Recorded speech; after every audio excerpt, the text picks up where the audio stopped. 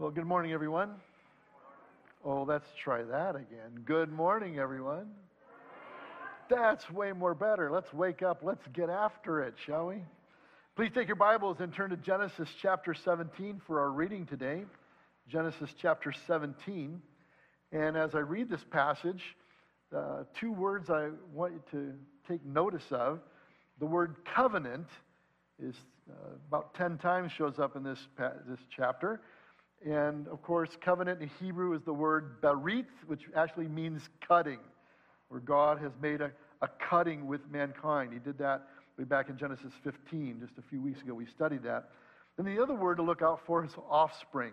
In the Hebrew, zerah, which actually means seed or seed line.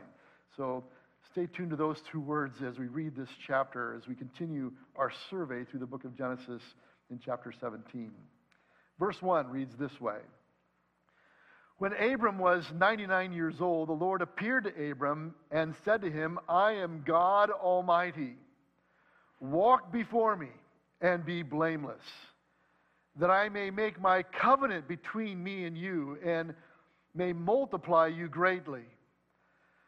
Then Abram fell on his face, and God said to him, Behold, my covenant is with you, and you shall be the father of a multitude of nations. No longer shall your name be called Abram, but your name shall be Abraham. For I have made you the father of a multitude of nations. I will make you exceedingly fruitful, and I will make you into nations, and kings shall come from you. And I will establish my covenant between me and you and your offspring after you throughout their generations for an everlasting covenant, to be God to you and to your offspring after you. And I will give to you and to your offspring after you the land of your sojournings, all the land of Canaan, for an everlasting possession, and I will be their God. And God said to Abraham, As for you, you shall keep my covenant, you and your offspring after you throughout their generations. This is my covenant which you shall keep between me and you and your offspring after you. Every male among you shall be circumcised. You shall be circumcised in the flesh of your foreskins. And it shall be a sign of the covenant between me and you. He who is 8 days old among you shall be circumcised, every male throughout your generations, whether born in your house or bought with your money from any foreigner who is not of your offspring. Both he who is born in your house and he who is bought with your money shall surely be circumcised. So shall my covenant be in your flesh, an everlasting covenant. Any uncircumcised male who is not circumcised in the flesh of his foreskin shall be cut off from his people. He has broken my covenant. And God said to Abraham, As for Sarai, your wife, you shall not call her name Sarai, but Sarah shall be her name. I will bless her, and moreover, I will give you a son by her. I will bless her, and she shall become nations. Kings of peoples shall come from her. Then Abraham fell on his face and laughed, and said to himself, Shall a child be born to a man who is 100 years old? Shall Sarah, who is 90 years old, bear a child? And Abraham said to God, Oh, that Ishmael might live before you. God said, No. But Sarah, your wife, shall bear you a son, and you shall call his name Isaac. I will establish my covenant with him as an everlasting covenant for his offspring after him. As for Ishmael, I've heard you. Behold, I have blessed him and will make him fruitful and multiply him greatly. He shall father 12 princes, and I will make him into a great nation. But I will establish my covenant with Isaac, whom Sarah shall bear to you at this time next year. When he had finished talking with him, God went up from Abraham. Then Abraham took Ishmael, his son, and all those born in his house, or bought with his money, every male among the men of Abraham's house, and he circumcised the flesh of their foreskins that very day, as God had said to him. Abraham was 99 years old when he was circumcised in the flesh of his foreskin. And Ishmael, his son, was 13 years old when he was circumcised in the flesh of his foreskin. That very day, Abraham and his son Ishmael were circumcised. And all the men of his house, those born in the house and those bought with money from a foreigner, were circumcised with him. May the Lord add his blessing at the hearing and the reading of his word this morning. Well, as many of you know, the past week, the week before this last one, many of us were out in Wyoming. We actually joined another church, the Lawton Evangelical Church, way out west from us here.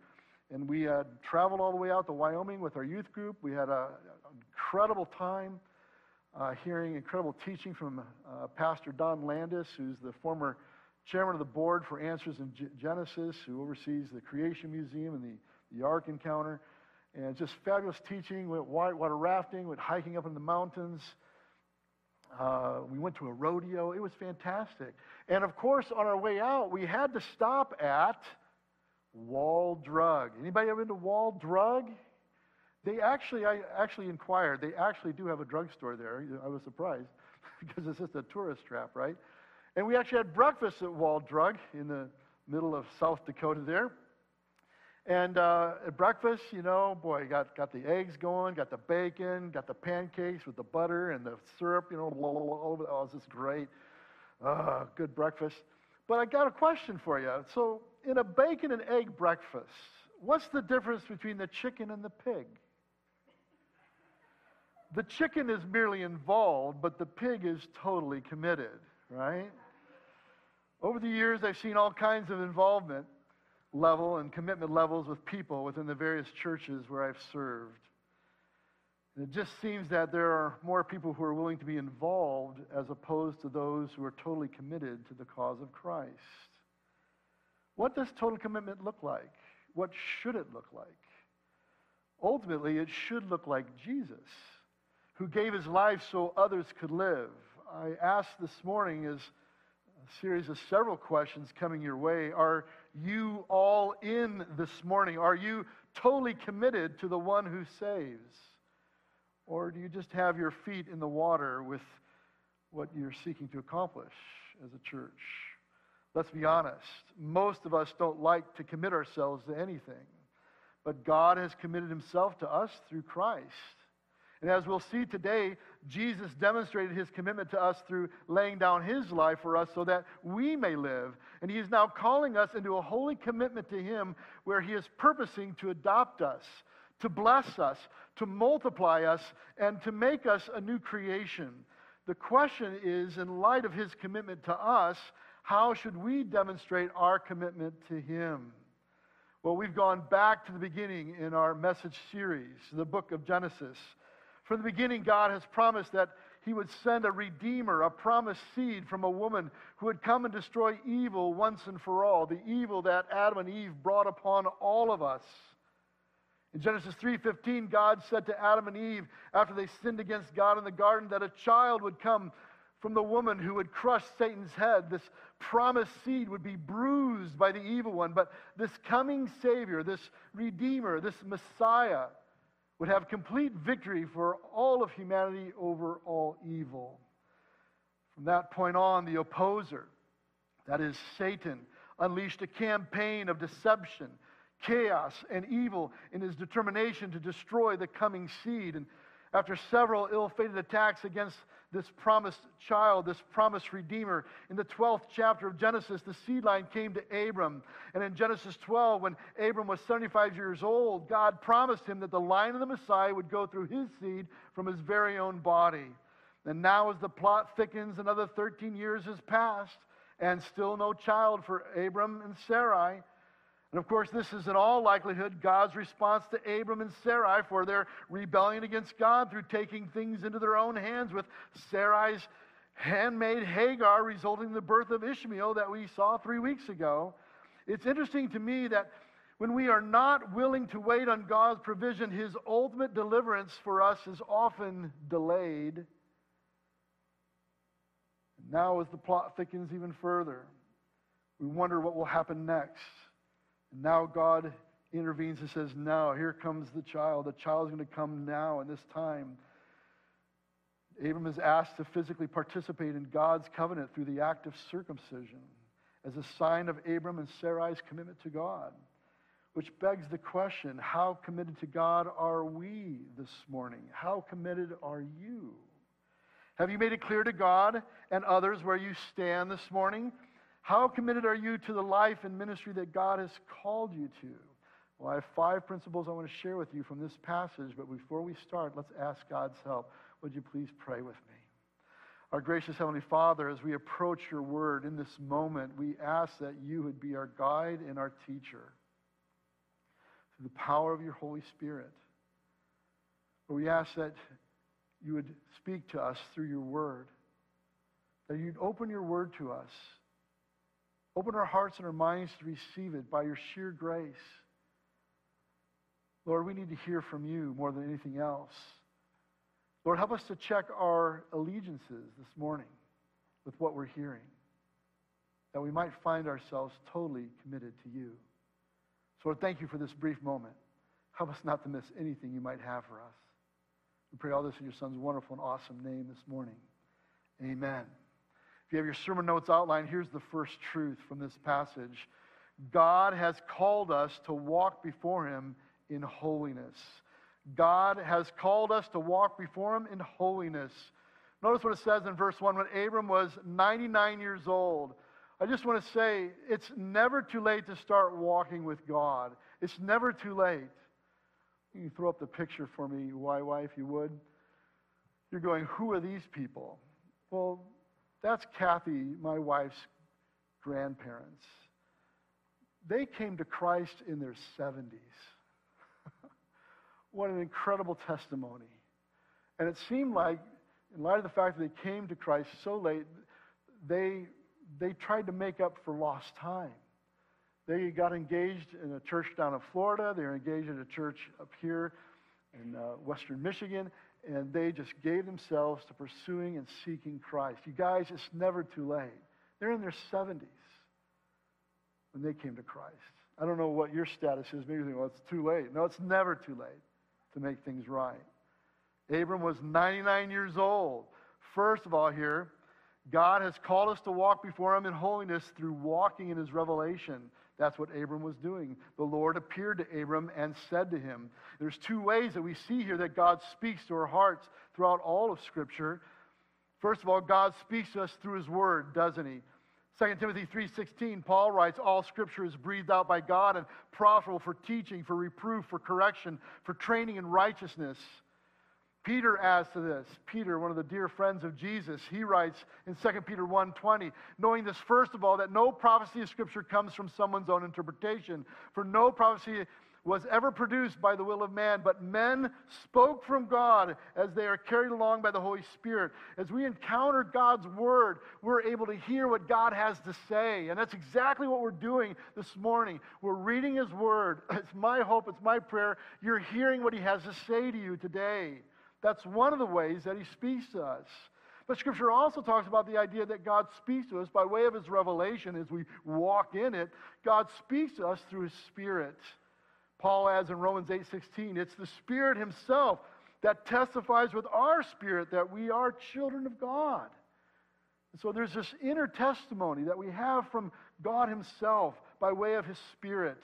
God's Spirit, by the way, will always be consistent with God's Word. Always, always, always.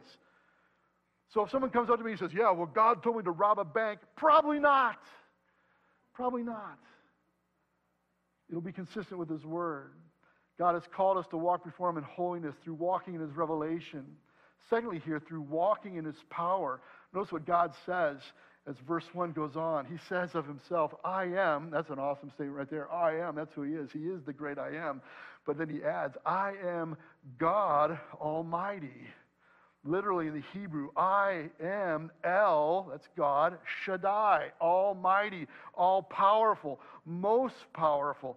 He is our all-sufficient one. He is our provision in life. That's who our God is. He's called us to walk before him in holiness through walking in his power. Some of us are trying to walk through life through our own strength, hoping, well, maybe, hopefully God adjusts some things along the way. No, we need to be completely dependent on him for all the power and strength that we have as we live our lives. The psalmist writes in Psalm 73, whom have I in heaven but you? Notice the dependence that David has here as he writes this. I have nobody else but you. You're it. And there's nothing on earth that I desire besides you. My flesh and my heart may fail, but God is the strength of my heart and my portion forever. Is that how you see your God today? Is he the strength of your life? Through walking in his power. Thirdly here, through walking in his presence. God has called us to walk before him in holiness through walking in his presence. Notice what God says. I am God Almighty. Walk before me, he says. Walk before me. In the Hebrew, literally it's saying, walk before my face. Coram Deo, little Latin phrase. That means to live in such a way as you're living before the face of God. In our culture, what's the Latin phrase? What's our culture scream at us? The little Latin phrase, you've heard it. Carpe diem, seize the day. Because that's all there is, the here and the now. God says, no, it's not about the here and the now. It's about the there and the then. Coram Deo, living before the face of God. God has called us to walk before him in holiness through walking in his presence. God says, walk before me, walk before my face. Fourthly here, he calls us to walk with him in holiness through walking in his righteousness. He says to Abram, would you be blameless? Be blameless. And be blameless. Throughout Scripture, we see this phrase, like Leviticus 11:45, you shall therefore be what? Be holy, for I am holy. And you go, well, I can't do that. This is why we need Jesus. Because now with Christ in us, we have all the green lights in the world to finally walk rightly with him in holiness and righteousness. No one detours us from that but ourselves. As we submit to our own desires, our own longings, as opposed to seeking and longing after the things of God. Through walking in his righteousness. Beloved, God has called us to walk before him in holiness, through walking in his revelation, through walking in his power, walking in his presence, and walking in his righteousness. But secondly here, God has committed himself to us. Let's be very certain about this. It's not as if God hasn't made things clear about where he stands with us. God committed himself by establishing his covenant, that is, his cutting with us, so that we would be multiplied greatly. He's gone on record with us. We saw it in Genesis 15. Remember, he had Abram cut the animals in pieces, and then God passed between the pieces, basically saying, if I don't follow through with my commitment, with what I promised here, Abram, may I be cut asunder as these animals. That's what God committed. He made a cutting. He cut a deal with all of humanity through Abram. God has committed himself to us. And how did he do that? Well, first of all, here, by establishing his covenant with us. That's what it says in verse 2. Walk before me, be blameless, that I may make my covenant between me and you. That's all God wants to do. He just wants to have an agreement between the two of us. Originally, the covenant was with Moses, as God passed between the pieces, as we just saw. And now, for us, we have a covenant through Christ, as Jesus was torn asunder on the cross for us, in his commitment to us. We celebrate this the first Sunday of every month. We celebrate communion. As Paul writes in 1 Corinthians 11:25, in the same way he took the cup also after supper, saying, this cup is the what? It's the new covenant. It's the new cutting through Christ in my blood. Do this as often as you drink in remembrance of me. God has committed himself to us in no uncertain terms by establishing his covenant with us. But not only that, through multiplying us. He's multiplied us, that I may make my covenant between me and you and may multiply you greatly. That's all God wants to do. I want to be your God, I want you to be my people, and I want you to be fruitful and multiply, that I may multiply you greatly. Well, obviously we have physical multiplication, right, with more children, more seed, if you will, more offspring, as the text says. Psalm 127:3 says, behold, children are a heritage from the Lord. The fruit of the womb a reward, like arrows in the hand of a warrior are the children of one youth. are the children of one's youth. Blessed is the man who fills his quiver with them. He shall not be put to shame when he speaks with his enemies in the gate. And the Lord blesses some with children, arrows to be shot out, offspring, descendants. We are multiplied through our children as they walk with Christ. But not only that, we are able to multiply others in our lives spiritually, not just physically, but spiritually, through how we bring others to Christ.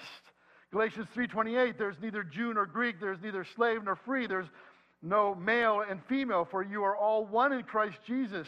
And if you are Christ, then you are Abraham's offspring, heirs according to the promise. So it doesn't have to be necessarily a physical descendant.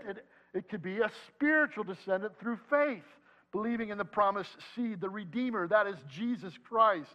Romans 9:8 says, this means that it is not the children of the flesh who are children of God, but the children of the promise are counted as offspring, counted literally as the seed, part of the seed line. If you've put your faith and trust in Jesus Christ as your personal Lord and Savior, you're in the seed line of the Messiah. How? Through faith, Scripture says. God has committed himself to us in no uncertain terms. But thirdly here, don't miss this. We need to respond to God's call on our lives. Have you responded? And maybe you say, well, yeah, I prayed a prayer once. I raised my hand once. I went forward. Have you responded to him? Notice Abram's response in verse 3. Then Abram fell on his face. Now, the word face in Hebrew is the word panim, which literally means nose. And so just a moment ago, God said, stand before my face, right? Walk before me, walk before my face. And now we got Abram on his face, right? On his nose. And that's where we all need to be. Notice he comes before God as God calls on our lives. As we respond, he comes with heartfelt reverence. He has a reverential awe. He's on his face. The fear of God is the beginning of wisdom, Scripture says. He has a reverential awe. He's not fearing the lightning bolt or the lightning strike. He's just amazed that I'm talking to the creator of the universe.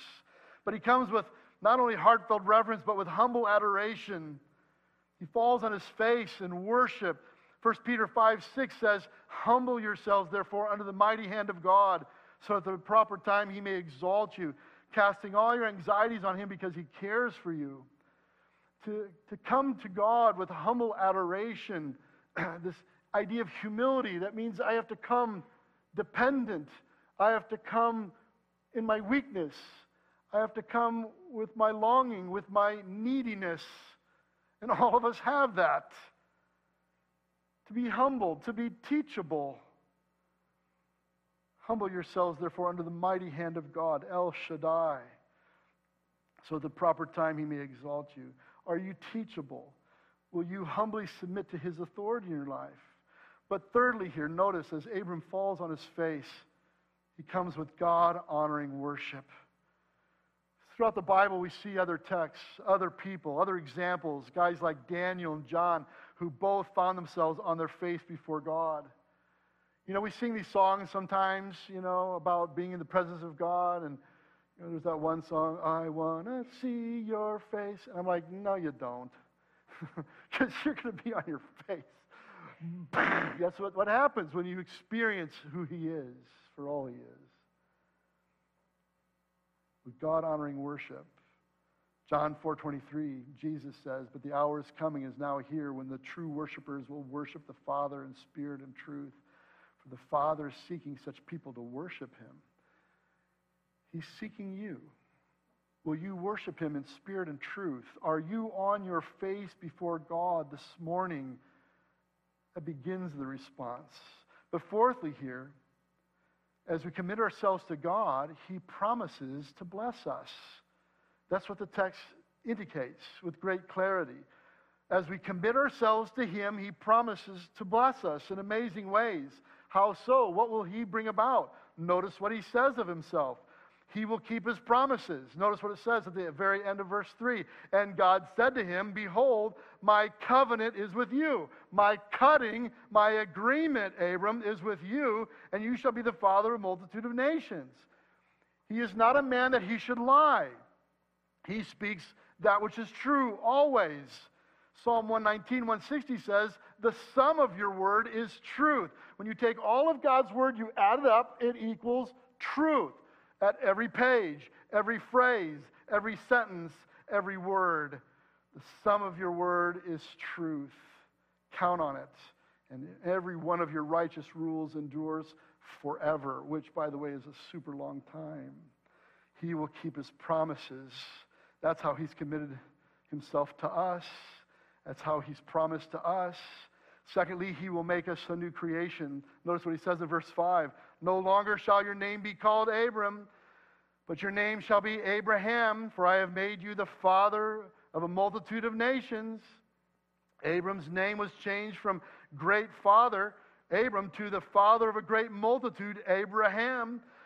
Similarly, in verse 15, and God said to Abraham, as for Sarai, your wife, you shall not call her name Sarai, but Sarah shall be her name. And I will bless her, and moreover, I will give you a son by her. I will bless her, and she shall become nations. Kings of peoples shall come from her. In verses 15 and 16, Sarai's name changed literally to princess, in that she became the mother of a royal priesthood. She is literally the great descendant mother of the King of Kings and the Lord of Lords. Their names and their character are in the process of being changed. And all of us in this room also need to be changed. Jesus himself said, truly, truly, I say to you, unless one is born again, he cannot see the kingdom of God. Have you put your faith and trust in him? Have you been born again to such a degree that now you're a new creation? As Paul writes in 2 Corinthians 5:17, therefore, if anyone is in Christ, he is a new creation. The old has passed away. Behold, the new has come. This is the whole point of putting your faith and trust in Christ, is that now you're a new person. I used to be this, but now I'm that. I used to be lost, now I'm found. I used to be trapped in chains to rebellion and sin, and now I'm free to righteousness. Finally, by his grace. Years ago, an opportunity to travel with Craig Darling, who spoke last Sunday to India to preach the gospel. And we had hundreds of people who came forward to be baptized. This incredible event. People were coming forward. People were praying to receive Christ. And that Saturday, after this big crusade, I had a chance to speak to over 25,000 people at one time. I was there. I still can't believe it happened. Matter of fact, the translator who was working with me, his name was Suresh. And Suresh had actually translated for, the likes of Billy Graham. I'm like, I'm not worthy of this guy. And the gospel went forward, and that Saturday we're baptizing people in the Krishna River in India. There's a slide for that. Go ahead and pull that up. There I am. I actually had hair then. Isn't that weird? But as we were getting ready to baptize these people, the Indian pastor would call out and actually address us as the visiting pastors. They say, this person needs a new name. I'm like, what? Why? Because a lot of the names in India are names for Hindu gods, of which there are hundreds of thousands of them. And so a person would need a new name. And I'm like, well, I'm not worthy to name anybody. And that would then be their Christian name. You've heard that phrase before, their Christian name. That's where that comes from. Because the old has passed away and everything's become new. My name's not going to be some Hindu god anymore. They got a new name, and so I named some people. I'm not worthy of such things. Unbelievable. A new creation from that moment as they demonstrate faith in Christ as they go under the water, demonstrating their commitment to him. There was one woman who had come out of Hinduism, and she then found herself in Islam, and then finally she heard the gospel, and she finally came to Christ. And I was privileged with naming her. I named her Grace, which seemed to be appropriate for her need. The Lord is so good to us as he keeps his promises. As we commit ourselves to God, he promises to bless us. He will keep his promises. He will make us a new creation. Thirdly, here, he will make us fruitful. That's what God says to Abram. Now, Abraham, I will make you exceedingly fruitful, and I'll make you into nations. This just goes along with what God has been fulfilling from the very beginning in Genesis 1:28. Be fruitful and multiply. Genesis 9:7, after the great flood. As for you, Noah, be fruitful and multiply. Fruitful. What should this look like? We've talked about physical, right? Physical children who are also faithful, following Christ. But who are you bringing to Christ through how you live your life in your commitment? But fourthly here, not only will he make you fruitful, he will adopt us into his royal family, which is amazing. Notice what it says. And kings shall come forth from you. Amazing. We're taught in Revelations 1:5-6 that those who are in Christ, it says, to him who loves us and has freed us from our sins by his blood and made us a kingdom. See, when we put our faith and trust in him, we are now adopted into his family, and we are now a royal priesthood, a part of God's family, a part of his kingdom. Priest to his God and Father, to him be glory and dominion forever and ever. Amen. That's the way it is. He adopts us into his royal family. John 1:12, but to all who did receive him, who believed in his name, he gave the right to become children of God. Are you his child? Have you given your life to him? Do you belong to his family, his royal kingdom? Paul writes in Romans 8:15, it won't be on the screen, but listen close. For you did not receive the spirit of slavery to fall back into fear. We don't have to fear about these things. We can trust him with all that we are. But you've received the spirit of adoption as sons, by whom we cry, Abba, Father. That's to cry out, Daddy. The Spirit himself bears witness with our spirit that we are children of God. There's that inner witness I just spoke of a little bit ago. And if children, then heirs. If you belong to the King, then you're heirs of the promise. You know, my mom and dad are here. There they are. They're wonderful people. And they have an estate. And one day when they leave, not soon, we're going to get their estate. As wonderful and fantastic as that is. But imagine now being a joint heir with Christ in God's estate. What does he happen to own? All of it. Oh, okay. That's a big deal. That's huge. He adopts us into his royal family. And if children, then heirs, heirs of God and fellow heirs with Christ, provided we suffer with him in order that we may also be glorified with him. It's not easy following Christ, but as we suffer with him, he grows us and matures us. But not only that, we have the promise from God that he will be our God. In verse 7 it says, and I will establish my covenant. There it is. I'm going to establish my covenant between me and you and your offspring. There's that seed line. After you, throughout their generations, for an everlasting covenant. It's an everlasting agreement to be God to you and to your offspring after you. This is all God has ever wanted. I will be your God, and you get to be my people. This is not complicated. And I'll give to you and to your offspring after you the land of your sojournings, all the land of Canaan, for an everlasting possession, and I'll be their God. And by the way, this is a part of the threefold promise from Genesis 12. God has promised an ongoing relationship of blessing. He's promised descendants. He's promised a place. He's promised land. From Genesis to Revelation, all he has ever wanted is to be our God and for us to be his people, blessing us with the promises of descendants and a place. Lastly this morning, with all that God is doing, all that God has promised, we need to respond. We need to respond to God's blessings in our lives. First of all, we need to do this as we lead our households. And that's exactly what now Abraham is going to do. Verse 9. God said to Abraham, as for you, you shall keep my covenant. In other words, you're going to keep my cutting, you and your offspring, you and your seed, after you throughout their generations. This is my covenant. This is my cutting. This is my agreement, which you shall keep between me and you and your offspring after you. Every male among you shall be circumcised. You shall be circumcised in the flesh of your foreskins. And it shall be a sign of the covenant between me and you. And he who is 8 days old among you shall be circumcised. Every male throughout your generations, whether born in your house or bought with your money from any foreigner who is not of your offspring. Both he who is born in your house and he who is bought with your money shall surely be circumcised. So shall my covenant, so shall my cutting, my agreement be in your flesh, an everlasting covenant. I went through a cutting for you. It's your turn to do a cutting for me. And any uncircumcised male who is not circumcised, verse 14, in the flesh of his foreskin shall be cut off from his people. He has broken my covenant.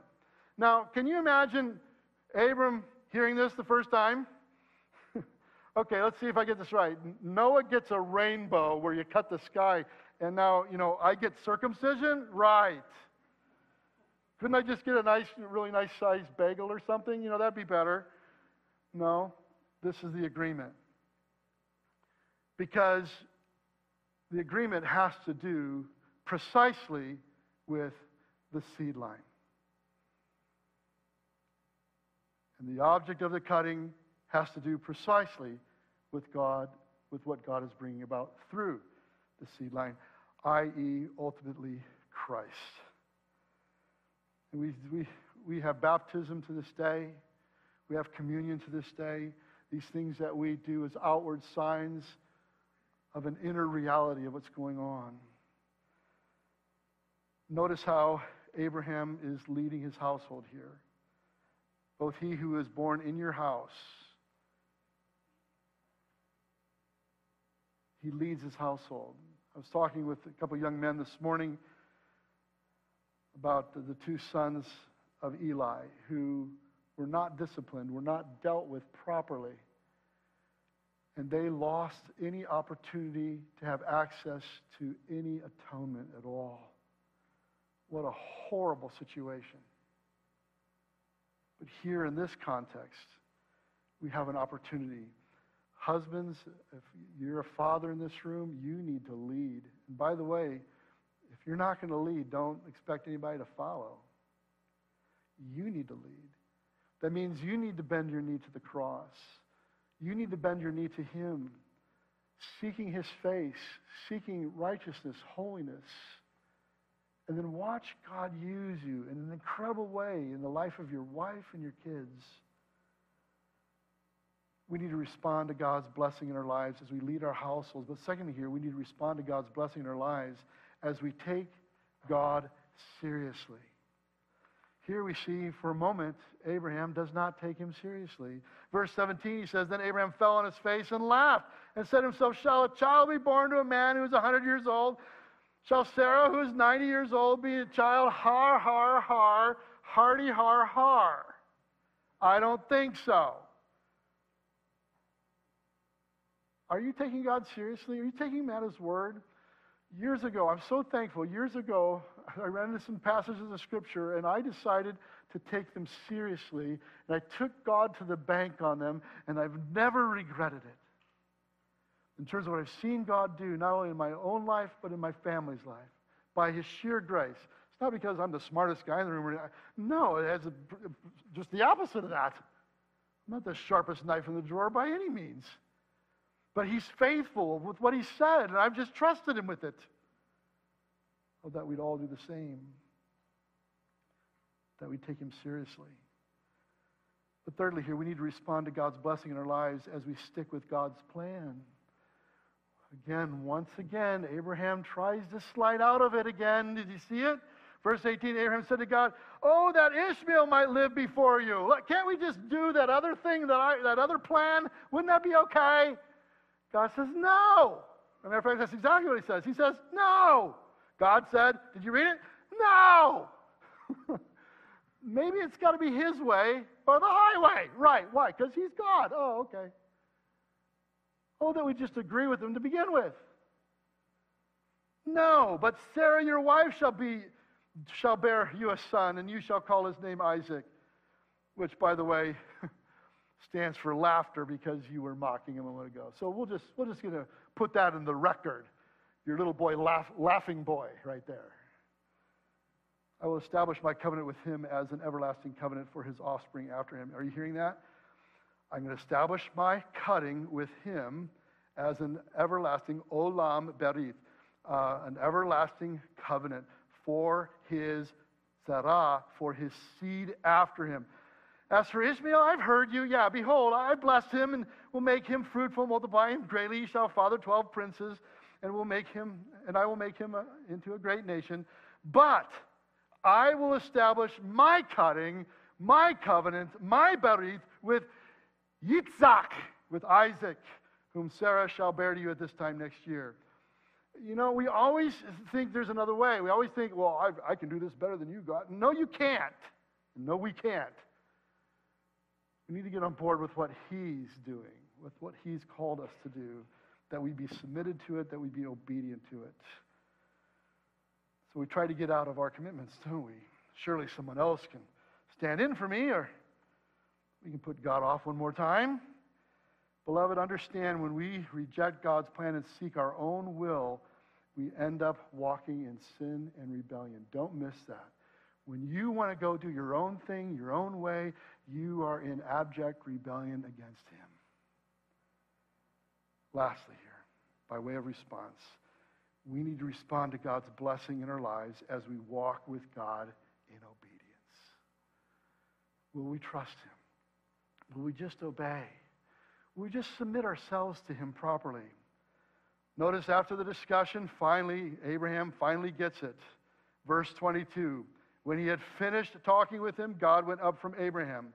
Then Abraham took Ishmael, his son, and all those born in his house, or bought with his money every male among the men of Abraham's house, and he circumcised the flesh of their foreskins that very day, as God had said to him.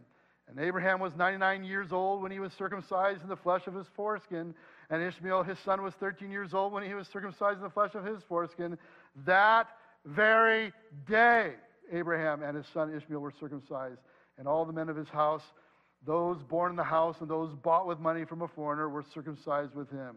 So when did they do this? They waited a couple months, a couple years. That very day. If you're hearing what God is calling you to do, you're doing your own devotions, you're reading what God would have you do, are you about it? Well, yeah, one of these days. No, that very day, He's about it. Today is the day of salvation, Scripture says. Today is the day of our commitment. And I ask you, are you totally committed to Him? Maybe you're wondering, well, how should I commit myself to Him today? Well, what can I do? Paul reminds us in Galatians 5:6, for in Christ Jesus, watch this, in Christ, with Jesus in the mix, neither circumcision nor uncircumcision counts for anything, he says, but only faith working through love. Have you put your faith and trust in Him who's made a commitment to you and dying for you on the cross? The psalmist adds in 51:17, the sacrifices of God are a broken spirit, a broken and contrite heart. Oh God, you will not despise. Come to Him in your brokenness, with your inability, with your weakness, with your neediness. Come before Him, bend your knee, trust Him. Give your life to Him. A broken spirit and a broken and contrite heart, oh God, you will not despise. Paul reminds us in Romans 2:29, but a Jew is one inwardly, and circumcision is a matter of the heart. We're talking about having a circumcised heart now. By the Spirit, not by the letter of the law. His praise is not from man, but from God. We can go through the motions of being, full of religiosity, but all God has ever wanted is that He would be our God, and that we would be His people, and that He would use us to multiply Himself in the lives of others, with those who are fully, totally committed to Him. So I ask you, are you like the chicken today, or are you like the pig? Let God circumcise your heart today as you commit yourself to Him afresh and anew. There's all kinds of things that you can demonstrate your commitment around here, all kinds of ministries to be involved with, to participate in. Don't shrink back. Dive into the pool. Get your feet wet and your whole self immersed in what He has for you. not only for ministry, but for your whole life with what he has for you. Would you please stand as we close our service?